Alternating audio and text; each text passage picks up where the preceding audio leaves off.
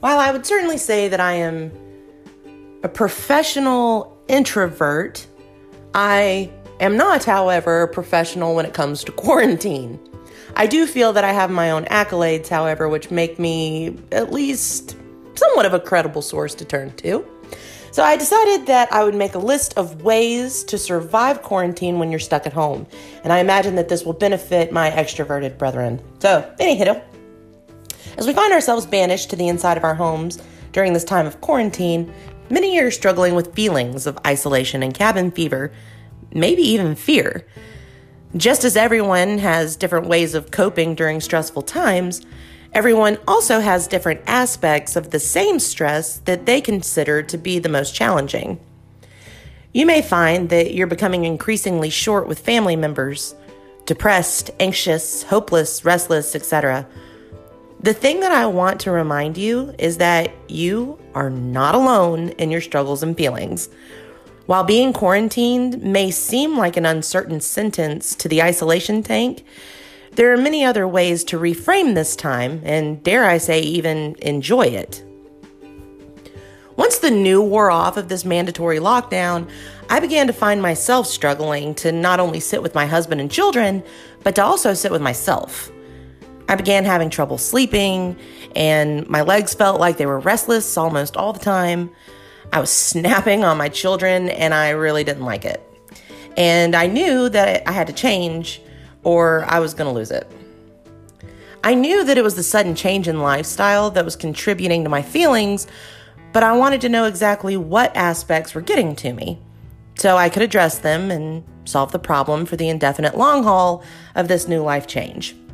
For example, my husband is a simple man that can reboot his feelings and emotional state by sitting down on his couch and quote-unquote shutting off his brain. I swear that shell in which my husband's brain resides can sit idle for hours on end before rebooting and coming back online. Once this update is complete, he is good to carry on with the rest of his life as usual. I, unfortunately, am not that simple and require way more stimulation in order to keep my brain from short-circuiting. Mental health and stability are essential for a successful and comfortable life under normal circumstances, which means that they're even more crucial now during such a stressful and uncertain time. While it'd be easy to day drink and scarf down Doritos all day, I'd rather emerge from this time in quarantine a beautiful caterpillar versus roll out a woolly booger with a drinking problem. So, I suggest to you to do as I decided to and make a list of things you always wanted to try to do, but always found an excuse not to do. You feel me? All you got is time right now, after all. I mean, what do you have to lose? So, I've decided to comprise a small list of things that I've been doing to get myself back in order. And I challenge some of you to pluck one or two out of this list that sound interesting to you and give it a shot. It can be done at the comfort of your own home, minimal expense, and really could just not only help your mental health, but your physical health as well. And when both are feeling good, you can take on anything, even days and weeks worth of quarantine, because you got this. All right, so let's start. Number 1. Weight training and daily walking. Amazon yourself in some weights and get to burning some of that pent-up energy off. You really will feel better once some of it is expelled. Just because your body is larger than a child's does not mean that your needs are very much different than a child's.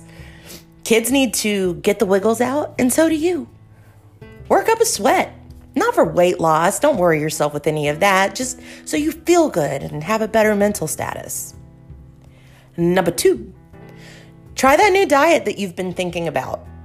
If watching Netflix and binge eating is your thing, take this time to brush up on documentaries like Cowspiracy or Forks Over Knives and trade the chips and hot dogs for fruits and vegetables.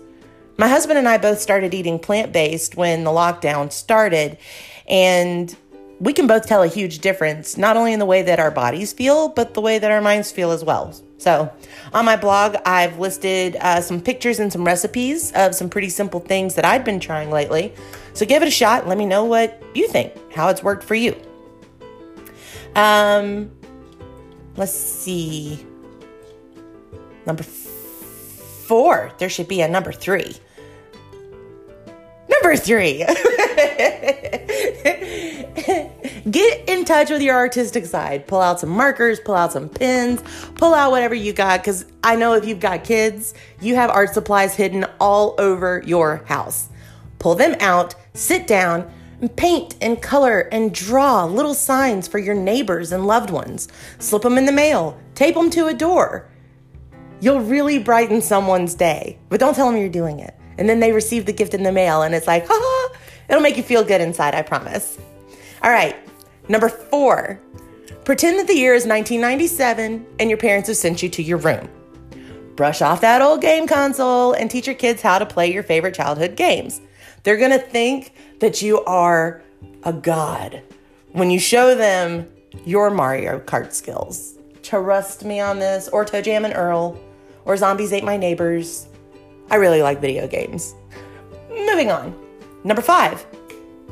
Remember that old Pokemon Go game that got really popular a few years back? Re-download that bad mamma jamma and go out with your little ones. What better time than now to catch them all? Number 6. Get inspired. Pull the Bible out of your nightstand drawer and read it. So many people swear by the peace and comfort that Jesus Christ provides them. Give it a shot. What do you have to lose? 7. Admire the positive changes that this event has created. Walk outside and see if you can notice how much clearer your environment has become now that pollution emissions have dropped to a historical low. If you go to my blog, you'll see a before and after picture of the LA skyline before quarantine and after. It's mind-boggling. And I don't live in a place like LA, but I can go outside and see a significant difference in the air. It's crazy. So take a little bit of time today to see if you can pay attention to how much bluer the sky is, how much greener the top of the trees look. It's wild. Number 8, look at the bright side of every coin that you possibly can. While this is a scary time, it's also a pretty neat time. Embrace this opportunity as a chance to start over. At least now you can attend meetings in your pajama pants and more than likely haven't been running late anywhere for over a month, which is huge for me because I'm usually late everywhere. Number 9, wash your hands, don't touch your face. That's it. That's all there is to that one. Wash your hands, don't touch your face. Lysol cash. When cash money comes in my house, we lay it down, we Lysol the crap out of both sides of it, we let it dry.